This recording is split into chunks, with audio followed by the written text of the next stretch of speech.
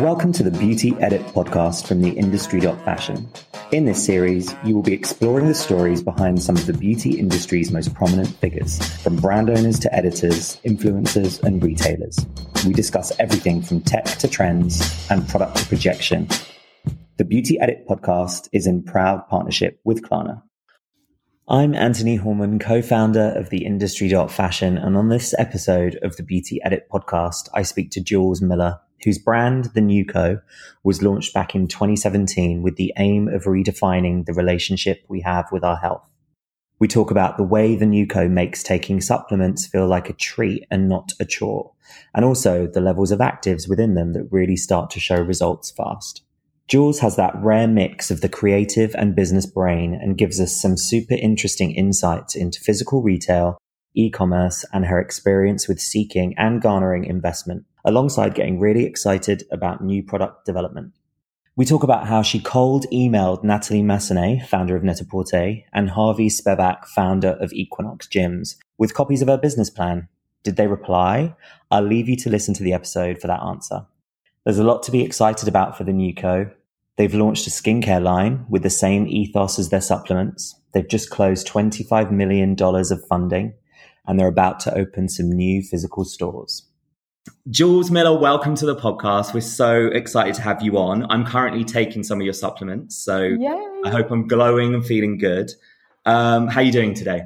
I'm really well, thank you. How are you? Yeah, really good, really good. We were just talking for our listeners. We were just talking off air and we were saying we're literally about 2 streets away from each other, but we're doing this remotely. So we should have just met in person, but hey. All right, listen, let's start at the beginning about your early life, because you've had really exciting times. You were in Colombia, then to the UK. So tell us about that. Yeah, so my mum is from Colombia and she is your almost stereotypical Colombian woman. So if you've watched Modern Family, she's literally Gloria. She's just that character. She's incredible. And my dad is like the complete opposite of her. So my dad's from England. He's very into design. He's very considered. He loved like The Cure. You know, he's just like the complete opposite of who my mum is. So they're like they're a very interesting match. And so they met in the UK.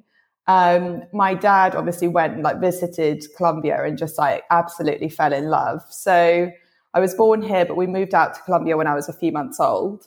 My dad had worked in publishing up until that point, but they decided to buy a coffee farm, even though they knew nothing about farming. Wow. They bought an art gallery, and then my dad also DJ'd at the weekends. Amazing.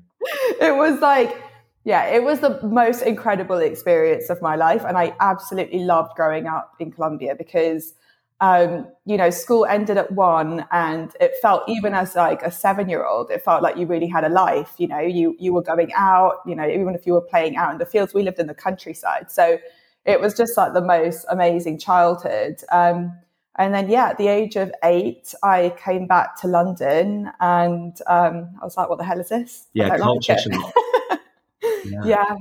Yeah, it was a culture shock for sure. I mean, I always remember like this moment of like coming home from school at like 3:30 and putting on my pajamas and being expected to watch TV and me thinking like, no, this isn't for me. But yeah, I think, you know, having those two very different cultures and experiences in my life really gave me so much inspiration for what I ended up doing in life, because it's this sort of mixture of what I would call very sort of exotic, exotic upbringing. Like when I was sick, my mum would take me to like the herbalist in Colombia, right, versus, you know, who my dad was and obviously my grandfather. So yeah, let's talk about your grandfather, because am I right in thinking Professor George Miller, he was on the discovery team for vitamin B12? Well, he was part of the research team as to really understand how vitamin B12 can be absorbed effectively in the body through things like supplements. So yeah, my grandfather was a really interesting character because he was a doctor, but he would like refuse to take really most pharmaceutical drugs. Like he was the type of doctor that would never go to the doctor, you know, because he really knew and understood how a lot of these products were made. So he would, for example, have to be in a lot of pain to take a paracetamol because he would talk about the amount of sodium in paracetamol and really what that could then do to your liver. So I think in the beginning, I thought he was just a bit of a stubborn old man. And then I think as I got older and I really started to listen to his point of view, I really started to understand where he was coming from. But yeah, he was like really a huge inspiration for what we've done today. Yeah, I can see that. And so obviously, though, at that age, the plan wasn't to, become this amazing entrepreneur within the supplement world. But am I right in thinking you got IBS and you just couldn't find anything to deal with it? And so that led you to this. And I'm guessing that sort of stuff with your grandfather really sort of melded together and put you in the place you're in, right? Yeah, exactly. So I was working in the wellness industry here in London. So I was working for a company called the Detox Kitchen, and which was an incredible experience. It was just amazing to be working with, just like female entrepreneurs who made really hard things look really easy. Right. I feel like often when you're in this industry, people do the opposite. But agreed, yeah, sure. But yeah, so I developed IBS and it wasn't so bad in the beginning. And then slowly but surely, I was really reacting to foods all the time. And then these flare-ups would last days. And then eventually I was having to go in and out of the hospital because I was developing these really horrible symptoms. And so my GP here in the UK started to prescribe me medication. And one of his suggestions was that I go on antidepressants to help with my IBS. So there are actually, obviously, now I understand why there's obviously such a big connection between gut health and sort of mood, but I didn't feel depressed or anything. So it was at that stage that I then said to my grandfather, my doctors are saying that this is an option for me. What do you think? And he said, well, you should start taking supplements. And I ended up turning to every single supplement I could sort of get my hands on in Holland & Barrett. And he sort of sat down with me and really schooled me on what these products were made of. And that was really my first insight, and really an insight into a potential opportunity for a business. Great. So let's talk about the business then, because it's incredible. First of all, I was first introduced to it. I went into your store in New York, and we'll talk a bit about that in a bit. But tell the listeners kind of, a whistle-stop tour around the brand, some of the kind of key products that you use. And then we can talk a little bit about what those first steps looked like in terms of making your business what it is today, I guess. Sure. So I suppose the first insight was from my grandfather. Like I said, he said, look, when you're looking at this label, about 50% of the ingredients that you're looking at are made up from bulking agents and preservatives. And the reason that these supplement brands do this is to drive down the cost of manufacturing and production. And obviously it extends the shelf life of a product as well. So you can bulk buy and bring down the cost. And then when we were looking at the active ingredients, he said, well, actually 3 of these aren't entirely safe if you're consuming them at a certain level. And I think for me, couldn't believe that I was actually consuming ingredients that could potentially give me things like liver damage when all I was really trying to do was resolve my bloating. So it was, I think that was another sort of eye-opening experience for me. But moving on from that, it was really about research and really trying to understand the market and trying to understand the opportunity. And some of the things that jumped out at me was the first thing was that there was no real brand leader. This was a huge industry. It was one of the fastest growing industries really in the world at the time. And yet the biggest market share was owned by white label brands. I think it was 18% of the market at the time was just white label brands. The same formula, different logos, basically. And secondly, there was no brand loyalty and it had a really big retention problem. So the repeat purchase rate was around 35%, 30 to 35%, which I thought was interesting on the basis that if you find a product and it really works for you and say it improves your digestion, it should be something you stick loyal to. But people weren't. So we went away, we did a couple of round tables and really sort of got to the crux as to what was broken in the relationship between the consumer and their supplements. And the first thing was that people didn't really know whether they worked. They didn't really know what to look for. And the second thing was that they felt it was a bit of a chore and they didn't really want to engage with the products or would forget to take them and didn't really have any affinity to the brand or like the philosophy behind the brand that they were consuming. Most of the time, to be honest with you, they couldn't even remember the name. They were like, oh, it's the one with the yellow like lid or something. So we did loads of research, and I think that is something that every founder should do, because when you go out to raise funding, one of the best bits, believe it or not, is actually getting all the no's, because you get the most amount of feedback and insight. And you need to be in a position to have done enough research yourself to be able to take the information and guidance that actually makes sense for your business plan and listen, but also have conviction in what you know. I think that's like the most important thing to do.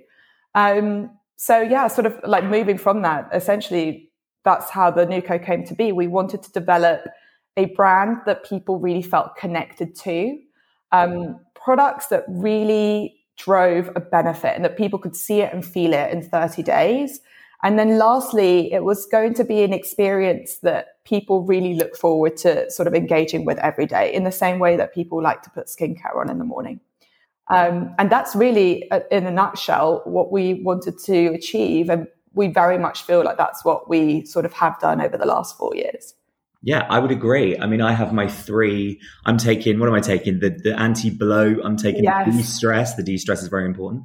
Yeah. And I'm taking the probiotic. But the jars and everything are so beautiful. And let's be honest, you know, we're consumers. We want to look at something beautiful when it is in those, you know, I'm not knocking the Holland and Barretts and stuff, but if you sort of just think, like you said, it's a bit of a chore every morning to get your crappy little bottle out and all the rest. I have your jars up on my side, you know, it makes you, but like skincare, you know. It's exactly like skincare. Exactly. And it's like, right, every morning it's my thing, you know, I go and do it. So you're absolutely right. So sorry, go ahead. Yeah. No, I mean, I think when, again, in that sort of research element of the business, when we sort of identified these challenges, we looked to an industry that didn't have these problems, and beauty was one of them. And that's really why we look and feel like a beauty brand, because what we really learned was that most consumers really love the brands that they were loyal to, that they could tell us about the founders, they could tell us about the ingredients. It was a me moment in their day. And that is why, you know, I think people sometimes think that we just wanted to create nice packaging because we wanted to create nice packaging. But actually, if you are really obsessive with the experience that you're providing and people enjoy it, they will do it every day. It will create a habit, and then the product will work, and then they will become loyal. You know, and I think that, again, you really have to think about the customer journey in a 360 way in order for you to really drive those results. Yeah, for sure. I'm going to talk to you a bit around tactics that you use to get people to sort of sample and stuff in a bit. But you touched on your business plan. I read something, I think it was in, I can't remember what it was in, but you wrote to Natalie Massenet. And if anyone doesn't know, I mean, she's the founder of Net-a-Porter, but I'm sure everyone knows. And then Harvey Spavek, I hope I'm saying that right. So if he ever listens to this, I hope he realizes I've said his name right, who was the founder of Equinox Gyms. And they both replied, first of all, what did you write to them? And 2, did you fall off your seat when they replied? And 3, what did you ask them and how did it shape the plan? So let me just think. I think at the very beginning, because I'd never spoken to an investor in my life, and I had no business experience. So I knew that I needed a lot of help and a lot of insight. And I think I was listening to a podcast. This was it. I was listening to a podcast on Forbes called Millions. And it was about female entrepreneurs that had raised over $1 million. And somebody mentioned Harvey Spivak, and they said, you know, he really helped us. He really introduced us to people, and he really fed into our business plan. So I just thought, okay, I'll write his name down, and maybe I'll write down another 10 amazing founders that I want to speak to. And so Natalie was one of them. But I also met the founders of like Marlin and Getz. Like, there were so many people that got back to me. I mean, I even emailed the CEO of Nike. He didn't get back to me, but I'm still holding out for that reply. But, you know, I think, again, that was another, I mean, I couldn't believe that these types of people would even open my email, let alone actually agree to meet with me and then help me. But they did. And I think, in all honesty, I think it was a combination of like right place, right time. I think this was a category that was really in its infancy back in 2000. And this was in 2016. It was before we launched. So there was that interest. There wasn't, like I said, there weren't a huge amount of brands doing it. I think that even today, the category is still pretty small. We're talking like 10, 15 major brands that are really sitting in the sort of like health and wellness supplement space. So I think it was a combination of right place, right time, right category. And I just kept my emails, my cold emails, really short and snappy. Like, this is my deck. This is why I'm messaging you. And this is what I need. What did you need? What did you ask? Like, what was the need? It was advice and insight. So I really I just would go there and I would pitch them the sort of insight, the brand proposition, and the rough strategy. And they were able to just give me their feedback. I mean, my initial business plan was wild. I mean, it was like 40 stores in the first 3 years or something silly, because I was like, ASOP, like retail's so important. So, I think after my first 2 meetings of pitching that story, I quickly realized it was stupid. Hey, you got to aim high though, right? You got to aim high. Yeah, but yeah, I mean, Harvey actually pulled in like 2 people that he thought could be useful, and they actually introduced me to an investor. And that was, I think that was my first sort of VC US investment pre-launch, came from an introduction that Harvey made. That just goes to show, I mean, having the balls to just send those emails out and look what comes back. Does he now get like a lifetime supply of supplements? Well, it's another interesting thing, because you often wonder, like, what is it? What's in it for you? Yeah. And I still haven't worked that out, to be honest with you. Yeah, many people gave me their time. And yeah. But I think if obviously what you put in that email and what your business plan said hooked in with them. And we're all founders, right? We've got to remember they were like us one day. Yeah. They were like sitting in their kitchen, or they were sat in some shared office, and I think if you are essentially a good person and someone comes to you, like, obviously there'll be people writing to them all day long, but if you cut through, why wouldn't you help? I'm sure you would, I would, I guess that's how it works. So good for you. So on the back of that, you had your plan, got it all together and everything. And then you had a wait list before you even launched of 2,000 people, which is insane. What did that launch look like then? And what was the sort of awareness that drove those 2,000 people that didn't even know that this thing was really a thing yet? So what did that look like? So I think one of the things that we've always appreciated is the importance of good PR. So we work with a really amazing PR agency called Autumn PR in the US. And they were amazing at really sort of helping drive that hype. So it was really with their help that we really managed to get that sort of like energy in New York. I was actually living in the UK. I knew that I was going to move to the US to launch this business. And I can tell you why sort of in a bit. But we were actually living in LA, and it was quite slow. And I went out to New York just to do a press trip.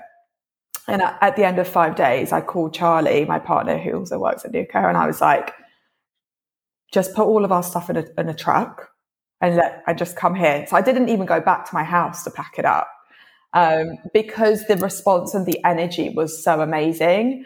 So basically, on the first day of pitching out for press, I think it was Vogue who said, okay, we want the exclusive. I think it was my 3rd meeting of the day.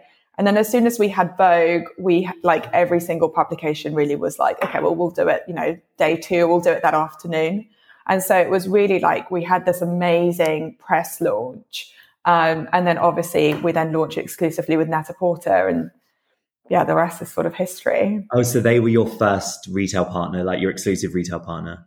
And then, amazing. Yeah. I mean, I think we owe Net-a-Porter so much. I literally didn't have anything until I had Net-a-Porter. I just had this concept, and I managed to get a meeting with a buyer. And I said to them, look, I know that you guys are thinking about wellness, and you're starting to embrace the idea of beauty from within, but there aren't a huge amount of brands that are really talking to the Net-a-Porter and Mr. Porter customer. And that is what we're building. And they said, yep, great. We'll launch you in 10 months. But at the time, I didn't have a brand. I didn't have packaging. I didn't have investment. All I had was the 5 formulas that we'd made with the lab that my grandfather introduced us to. So we had to go and build the business in I think by the time that they actually like confirmed that they were doing it, it was like 7 months. So we had to go and build a business and manufacture our first product run. Right. And obviously then again, raising capital, knowing that I had the Net-a-Porter launch was a lot easier. Yeah. But we owe them a lot for sure. And is it vastly different today than that first run you did? I mean, did you make any mistakes? Oh, yeah. I mean, I think the first box run said diary instead of dairy. Oh. But no, there hasn't, to be honest, there haven't been like any huge, that was like something silly. We ended up actually catching it before it went to run. But largely, we've pivoted throughout the years ever so slightly on things that most people wouldn't even really realize. But in all honesty, if you look at our first business plan and the first idea of what we wanted to achieve around that sort of experience and relationship we wanted to build with the consumer, it's still the same, really. Right. So cool. So you touched a bit on the sort of moving around and stuff. Tell us about, because again, I'm interested in this, that you sort of went from the UK to America because that's where the most sort of like opportunity is. First of all, tell us, I mean, I suppose this is the same thing, but why do you think the US is so much more supplement responsive than the UK, for example? And is it just about scale? Like, what are the differences? It's not just about scale. I think that as a founder, you really need to think about how far can your dollar go. Yeah. And I think I've always been very commercially minded. And I really got that from Lily from the Detox Kitchen, because she did not waste a single dollar. And from my perspective, I really thought, like, what is a job to be done as a brand? And at the time, around 37% of people in the UK were taking a supplement. And when I was speaking to people were still saying, oh, well, do supplements work? Like, they didn't even believe that the body would absorb a nutrient in pill form. So I was like, wow, that's going to take a lot of money to educate that many people on even the idea of supplements. Whereas, like you rightly say, in the US, 80% of consumers are taking, now more, but at the time, 80% of consumers were taking it every day. So they really believed in the potential benefit of taking a supplement every day. So our role here was actually to say, well, this is what you're consuming. These are the ingredients that you're taking right now, and these are ours, and this is why they're better. That's a much cheaper pitch. So that's why we ended up going to the US. What is the percentage UK versus US of your business? Oh, the US is like 90% of our business. Is it? Yeah. Wow. Yeah. Oh, interesting. Because here, I mean, like I said, I found you in the US, but I see you everywhere in the UK. So that's interesting. Well, I mean, in all honesty, I think that the UK, we only launched in the UK last year. And that's from a .com perspective. We had a couple of retailers, but we really launched last year. And it has surpassed any expectation that we ever had, really, for the market. So I think that as we sort of start to invest into the UK, we're thinking about opening up our own retail stores here. It's a slightly different strategy to the US.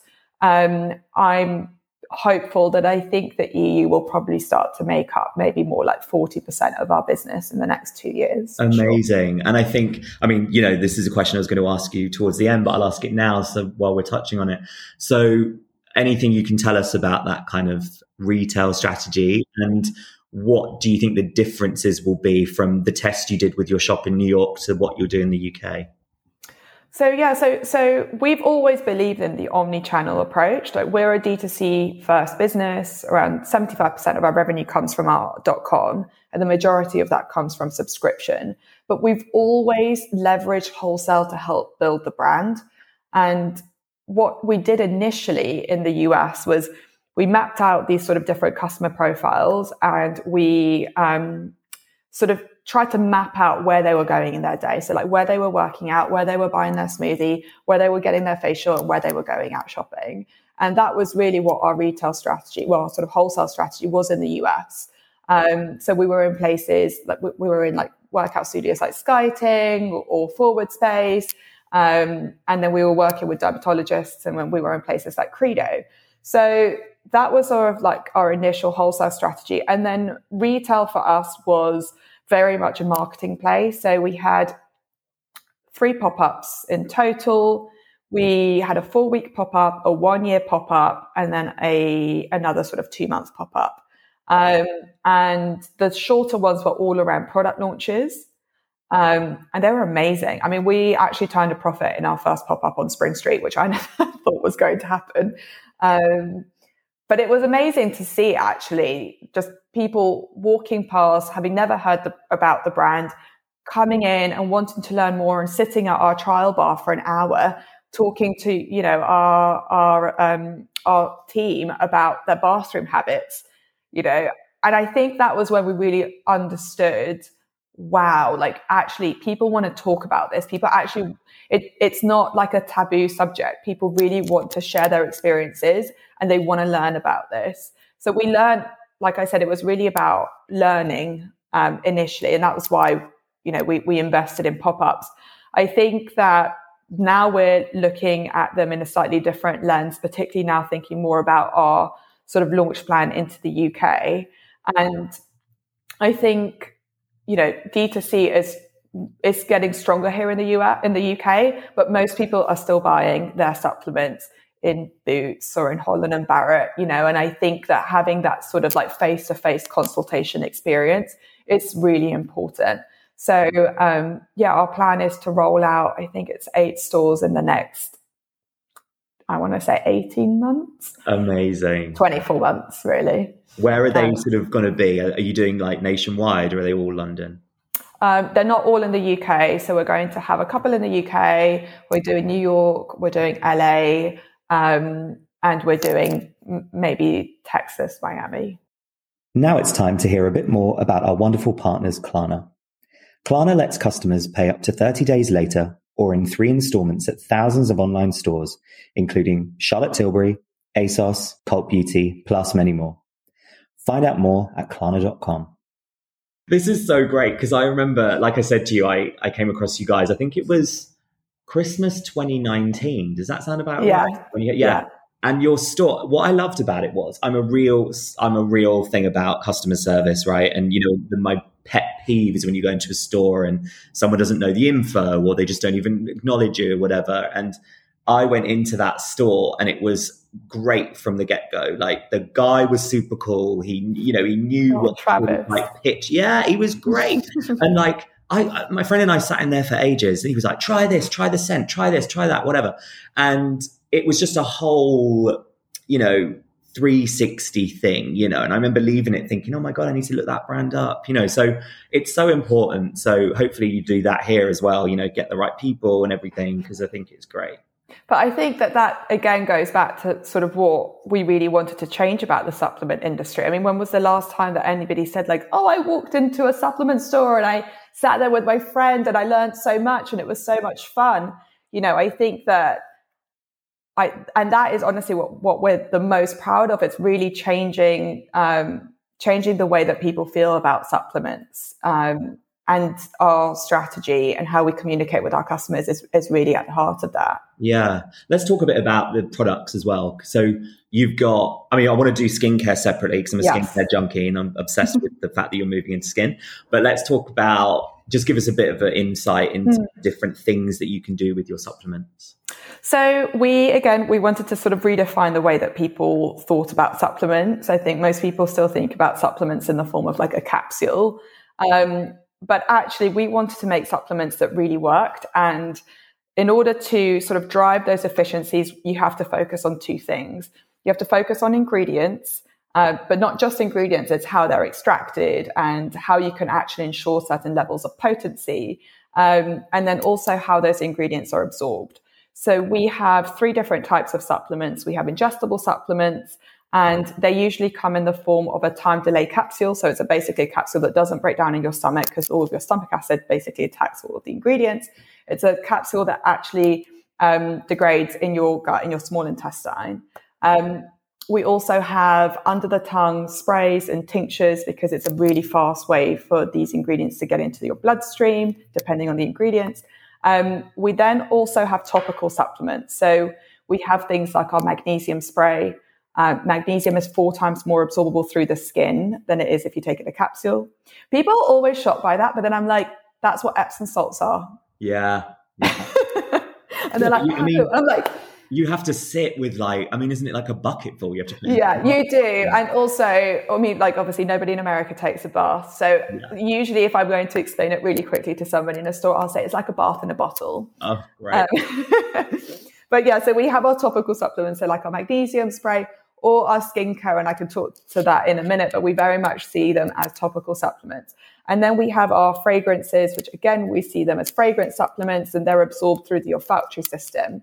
So I think it's a unique way for a brand to really launch into so many different categories without really confusing the consumer, because what we're about really is we're about helping improve your health, and that might be the health of your sleep or your skin or your gut health. And so we really need to think about the best delivery to deliver that benefit. So if you're talking about skin, of course, it starts with, what you're putting on the inside, but it doesn't end there. It also has to include what you're putting on the outside. And that is why we've got our sort of ingestibles and topicals. Yeah. All right, great. Well, you just segued for me. Let's do the exciting one. So let's talk about the skincare. So was it always, a couple of questions, was it always the plan? Did you kind of think when you started out and then we're going to do, skin? And 2, tell me about the range and formulations and all that kind of stuff. It was always the plan. Obviously, all of our investors thought I was nuts because our first collection was all about bloating and constipation. As another thing you have to know about me is that it usually always starts with products I need. And then I look into the market and I go, okay, there's an opportunity. But they were like, you're known for products that are helping people's bowels, and now you're launching a fine fragrance with Gévaudan. What are you doing? It was absolutely the best decision that we've really ever made. I think that for a supplement brand to be selling things like fragrance online, without people being able to smell the fragrance, and we're acquiring customers' fragrance is almost our number one at the moment. I think It's insane. We sold out of Forest Lungs. So we launched a product called Forest Lungs last November, and we sold out of 3 months worth in pre-launch stage. So it hadn't even launched yet. So that was how much we didn't really understand the opportunity really, because we obviously completely miscalculated our forecast. But fragrance is huge for us. And then when it comes to... How are you selling it online though? Because of course people sell it online. What I mean by that is I'm obsessed with selling fragrance and beauty online. It was my background, but fragrance was always difficult because someone would, whatever you describe it as is you can read it one way and I'll read it another. So what are you doing then to make that your top seller kind of thing? So this is what I mean about these products, that it's not a fragrance for us, right? It's a supplement. So you're talking about the benefit. So when it comes to Forest Lungs, there's a couple of things that sort of came into play. Forest Lungs is an anti-stress supplement in the form of a fragrance. Now, if you know anything about fragrance, you'll know that there's heaps of science and research that actually connects fragrance and feeling. A lot of what we do is we're working with research that actually maps out the brain using MRI scans, and we can actually prove the effects that these fragrances actually have on our brains and our moods. But another thing that we did with Forest Lungs is we really wanted to connect with the narrative of having to be sort of indoors. And we really wanted to find a way of helping sort of bring the outside in. So we worked with Gévaudan to develop a formula that contains something called phytoncides. Phytoncides is a chemical compound that trees basically give out that have been proven to help people with anxiety and stress. And again, there's loads of studies that sort of prove this. It's really sort of the basis of things like forest bathing. And so people are buying the fragrance online because of the health benefits. Of course, we have the scent notes, and the imagery that we're using really conveys what the fragrance smells like. But when you actually read the reviews, you will hear things like, I have panic attacks. I've been using the fragrance. It really helps ground me. So it's more about talking about fragrance and talking about skincare. in the context of our health. And the way to answer your question, sorry, I know that we've segued, but the way that we're talking about skin health is really about skin immunity, and it's really talking about our skin barrier. And sort of that was really sort of like the biggest insight that we got, was that we are all so, obsessed with beauty for all the reasons that we know. It really is a form of self-care, and we just love newness. And, I was very much one of these people. And the combination of sort of overloading our skin with too many products and stress and pollution is degrading our skin barrier. And that is really the root cause of so many issues that I think that people deal with using all of these multiple different products. Of course, it then creates a really complicated routine. And then we're sending a lot of packaging. Over 100 billion units of packaging is being sent to landfill every year by the beauty industry. So that was really the insight around our sort of skincare range. So today we've got 3 products. We've got a cleanser, a serum, and a moisturizer. They all work in slightly different ways, which I can tell you about if you're interested. That's very much so. But it's all about skin immunity. It's all about strengthening your skin. And that doesn't sound sexy. But once you do that, you're going to have a reduction in breakouts. You're going to have more glowing skin, more hydrated skin, less wrinkles, as long as you're investing in the health of your skin. Yeah. So what are you using then? Like peptides and stuff? Like, is that, what's the source? Yeah. So we, like I said, like a lot of our history is rooted in microbiome and gut health. And the labs that we work with are some of the sort of world leaders in sort of microbiome research. So we looked at the skin and sort of the connection between skin health and our topical microbiome. And I think one of the things that people don't really understand is that we've got almost the same amount of bacteria in our gut. I think it's like 25%, 26% lives in our gut of our microbiome, and 21% lives on our skin. So I think people don't understand actually the connection between sort of our gut health and our skin health. So what our cleanser and our moisturizer do, they're called Barrier Culture. They contain pre, pro, and postbiotics. It's a patented technology. It was first to market, and it's actually been clinically proven to essentially help rebuild the skin barrier. And some of the clinical trials that were done with the formula were amazing. I think there was like a 8% reduction in the amount of pollution that was being actually penetrated through the skin after 3 days of use. So really amazing. But that's more of like the more supplement approach, because like I said, I think a strong skin barrier is really the root of great skin health. But on like the basic function, the cleanser is a really amazing cleanser for anybody with sensitive skin, anybody struggling with redness. It's going to work hard. It's going to remove all of the sort of dirt from the day or makeup, but it's going to leave your skin really hydrated and dewy. So it's a really great product. And then the moisturizer is super light. So if you like more of a heavy, you're probably going to have to follow it up with something else. I personally don't. So it's a very light moisturizer. It's almost like a gel to cream consistency. And it does have other ingredients alongside the sort of probiotics that are just going to help with that sort of skin immunity. So things like squalane that are just sort of ceramides and things like that are, again, just rebuilding that lipid barrier. I need to take a break so that I can get online and order this stuff. You're the best. No, we'll send it to you. No, we'll send it to you. But I love sending stuff like this to beauty junkies, because I don't think there's been so many beauty launches. Not everybody needs to launch into skincare. This is what my big thing is. And skincare was a thing that all of our customers wanted from us. Every single year we do a round table with our VIP customers, and they always wanted skincare. And I was always like, no, like there are so many supplements we can make, please. But it was actually just landing on these insights, landing on the technology, and thinking, actually, these products are really great. But listen, I've done it, and it's, I don't know, a ton about skincare, but with my old job, I know enough about formulations. And there are still days when I'm, I'll do that cleanser with a bit of salicylic. Oh God, then I'll do the AHA, then I'll do this, then I'll do that. And then I come to like look in the mirror and I'm just like, oh my God, I've literally like burnt a layer of my skin, you know, and I know about this stuff. So God help people that don't know anything about it and think you've got to, you know, scrub and like tone and all these things. Like, so I absolutely get what you're saying. And those 3 products sound incredible. So congrats. I cannot wait to look at those. So you just scored, however you want to describe it. You worked really hard to get it. I shouldn't say it just landed in your lap. But you just got $25 million worth of investment. Congratulations, seriously.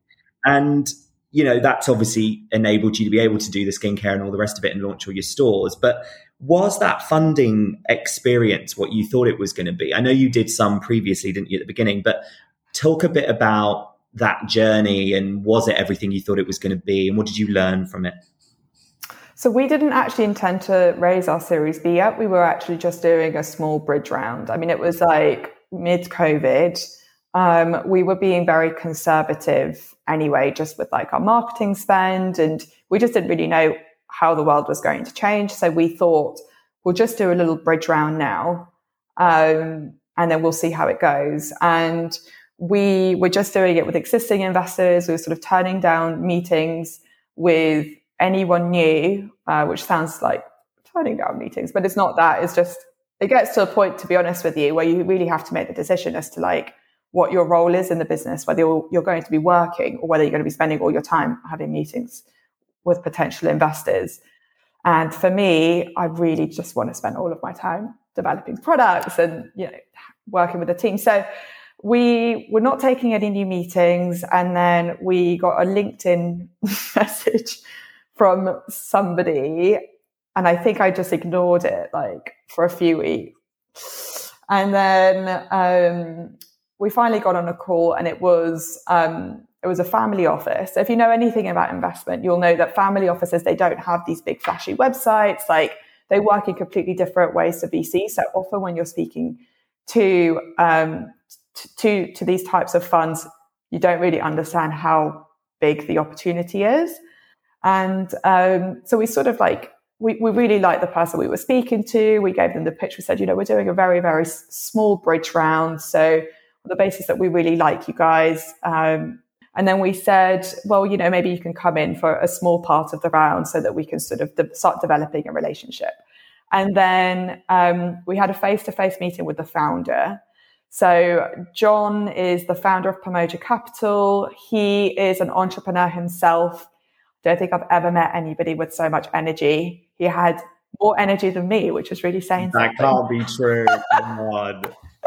But I just loved speaking to an investor who had like that same passion as a founder and really understood some of the challenges that we were going through, but then was also so excited about the vision and so excited about the values that we've always felt were so important to us as a business, but that potentially investors just go, well, it's really great that you think that, because everybody sort of has to be thinking about sustainability and giving back. But, you know, really the big thing is growth.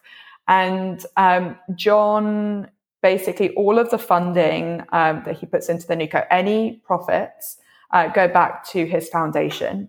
And then all of that then goes into research into climate change. He's actually the founder of I Know. So it was like, I think the story for us was just incredible to know that we could have investors that really wanted to invest in the things that were valuable to us, but also that actually the profits were going back into a cause that we really believed in. So yeah, I think like 3 weeks later, he said, you know what, let's do a Series B. We'll do the whole round. And then that was it. So, you know, I don't even know what to say about it, to be honest with you. I didn't really believe it was happening until, you know, we got the term sheet. I think just from a structure perspective and just like what an investment like that actually looks like, it was a really long and hard due diligence process. I think they had like 40 people on their team and we had 3. So it felt almost like a buyout. And I think that, you know, the nature of what we do is going to include things like really understanding our auditing processes and the labs we work with. So it's heavy, but yeah, I mean, we just couldn't be happier. Yeah. We really couldn't be. But I guess when it's like our investors, they're very aligned, they come from the publishing world, they're very much in line with what we want to do. And I think it's the same for you. It's like, if you've got someone that shares your values, it's not, you're already sort of halfway there, because you're not having to sit around a table and kind of like convince people into things. It's like, well, no, they already get it. And that's why you're gelling together. Do you know what I mean? So that's so exciting for you. Congratulations. Thank you. Yeah, I think so the way I've always approached funding is it's been about growing my team. So the first round of funding, like I said, I knew literally no one, and we just did a sort of angel round, and I created almost like an incubator around myself. So I got funding from the MD of our lab because I knew nothing about manufacturing. We didn't have a lot of money, so I wanted to negotiate payment terms. I got funding from the founder of the PR agency I wanted to work with. I got funding from Sean Sutherland. She just sold Mio. So she just sold Mio to the Hut Group. So it was literally like, I can't really afford a huge team. I need people around me that can help me. And I think that what I've learned throughout the years is the alignment is so important, because like you say, you don't want to really be wasting time on things that you're sure on. What you really need is to be spending all your time speaking to your investors about your problems and the things that you're not sure of. And I think having people around you that really trust you, and that you can pick up the phone to and say, I really don't know what to do here. What do you think I should do? And they can give you all the advice and support you. But at the end of the day, actually back whatever you decide to do off the back of that conversation.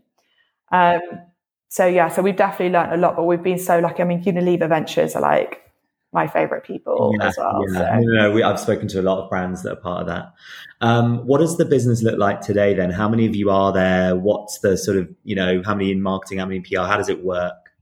There's like 45 of us at the moment. And it's probably evenly split really between marketing, wholesale and ops at the moment. There's obviously, we've got like smaller teams like CX and our tech team, but really it's sort of like largely made up into those three groups.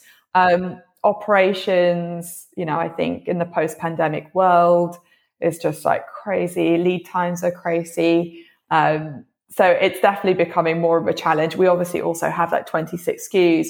We're launching new products, and we're also launching into a major retailer in the US. Oh, soon. You can't. So no, I can't say yet, but we're super excited about that. And then also obviously launching into new markets. So right now we're just in the UK and the US and the Middle East. Next year we'll be launching into Canada, Australia, and then Asia. So yeah, a lot going on. So major. Honestly, this is so exciting. You talked a bit about the pandemic and the sort of like issues with it and stuff that, supply chain and everything.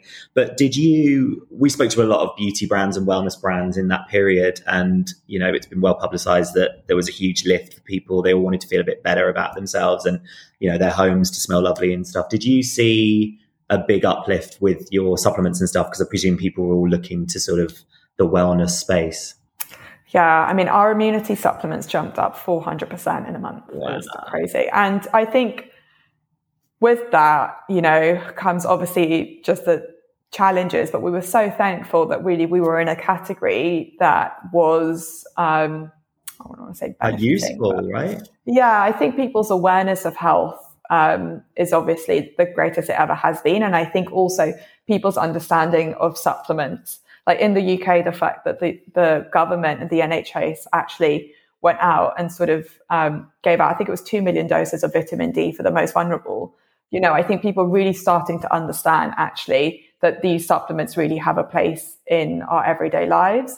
So we saw a huge surge in sales. But I think the thing that was the most interesting for us was we've got a strong repeat purchase rate. So it's 70%, but it jumped up to 80% during the pandemic. And it was because it was a time of, our customers were really looking for products that, of course, made them feel better, but brands they could trust because, again, there was that awareness of safety and ingredients.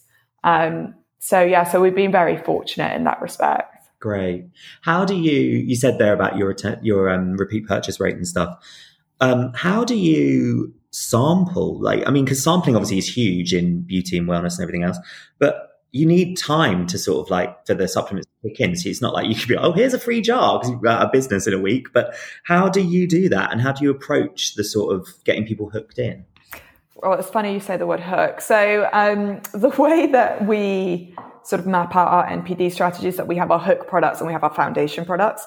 So the hook products are products that deliver almost like an instant benefit of some sort. So whether it's a fragrance, for example, or it's skincare, we do have some supplements like D-Bloat. You can just take it for a few days and you'll see the benefits. And we do sampling through them. And then we have our foundation products that you really have to take for a minimum of like 30 to 60 days. And they're more of sort of our sort of subscription-led products. So things like our probiotics, for example, or Skin Filter, which is sort of our take on a natural ingestible retinol. It's one of our best sellers. So in terms of like our best sellers, we've got our fragrance Forest Lungs, and then our pre and probiotic, and then our Skin Filter. So it's completely different categories. But yeah, it's about that hook, and then sort of we hook them through the sampling, and then most people then go on to sort of subscribe to one of our foundation products. And that the whole subscription thing, I mean, obviously it's huge for you and working great. I mean, that's a sort of marketing tool in itself, right? So any businesses kind of listening should maybe look at that.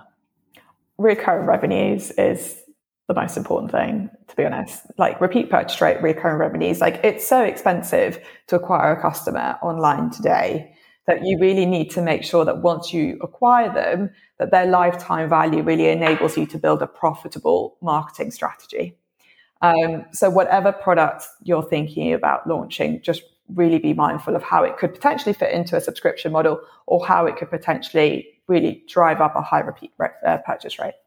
We need to do like a masterclass with you on that. No. We need to have all these things. It's like, I'm trying to imagine what your day's like, because you come across very creative, and you said you love dealing with all the products and stuff, but then you know all the stats and you kind of like know how all the marketing works. So like, what's your day look like? What do you spend, you know, how much time of the week is on the product development? How much is on the, you know, the sort of spreadsheets and stuff? Yeah. I'd say maybe 50-50, because I think that the product and the creative, the foundation of that and the brief is basically the data and the insights. And I think you have to have that ability really to run a successful brand today, unless you're an influencer and you have like an amazing community behind you, which unfortunately I do not. I am horrific on social media. I'm going to follow you straight on. That's true. Like my takeovers, don't even talk to me. Like whenever I have to do a takeover of one of like our retail partners' Instagram, it's awful. I sound like a robot. It's not. It is. It's funny though, isn't it? Because I like to think that I'm, you know, people laugh because I like to be like, oh yeah, I'm the creative one, all the rest of it. And then I'm such a geek. Like I do all of our like Google Analytics and everything. You know, I'm a real geek because I just feel like you have to be able to form your decisions on something. And yes, there's a lot of gut feel and just knowing, but you want to sort of say, well, listen, that's because X amount of people are doing this and I've got the proof of it. So you got to have both sides, right?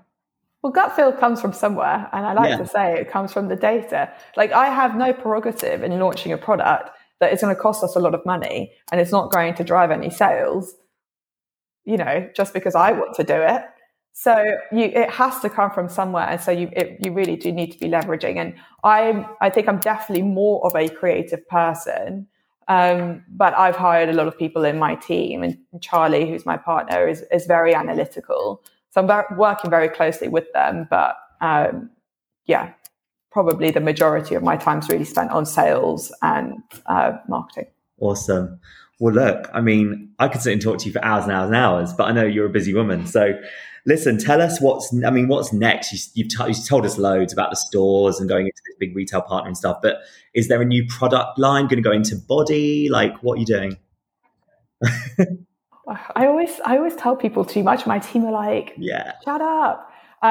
Okay, so we've got another really exciting launch, which I think will be our biggest launch for a while, coming up next January. Yeah. And it's for hair. Oh, well, I'm lucked out. Yeah, so you're out.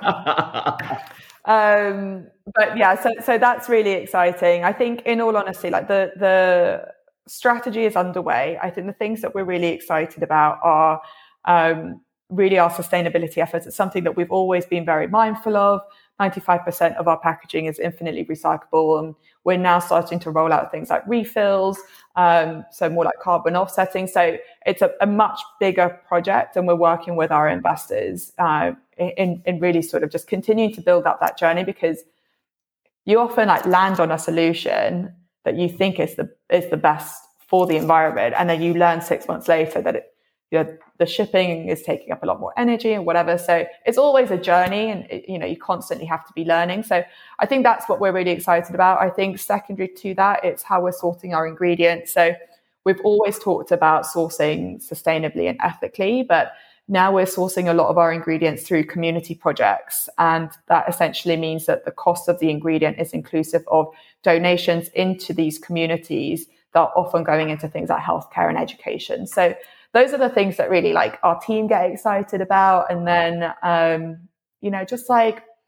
improving people's health every day, like just reading the reviews on the website. That's what we love at the NewCo. And that's sort of, what we'll continue to work towards. Well, listen, like I just said, I could talk to you all day. It's been such a great conversation. The passion for your brand is incredible. So thanks for your time, and we really appreciate it. Thank you so much for having me.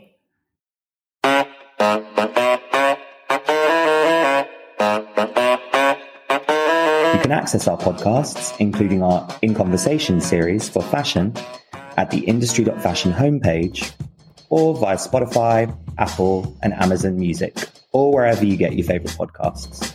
Just remember to subscribe so that you never miss an episode.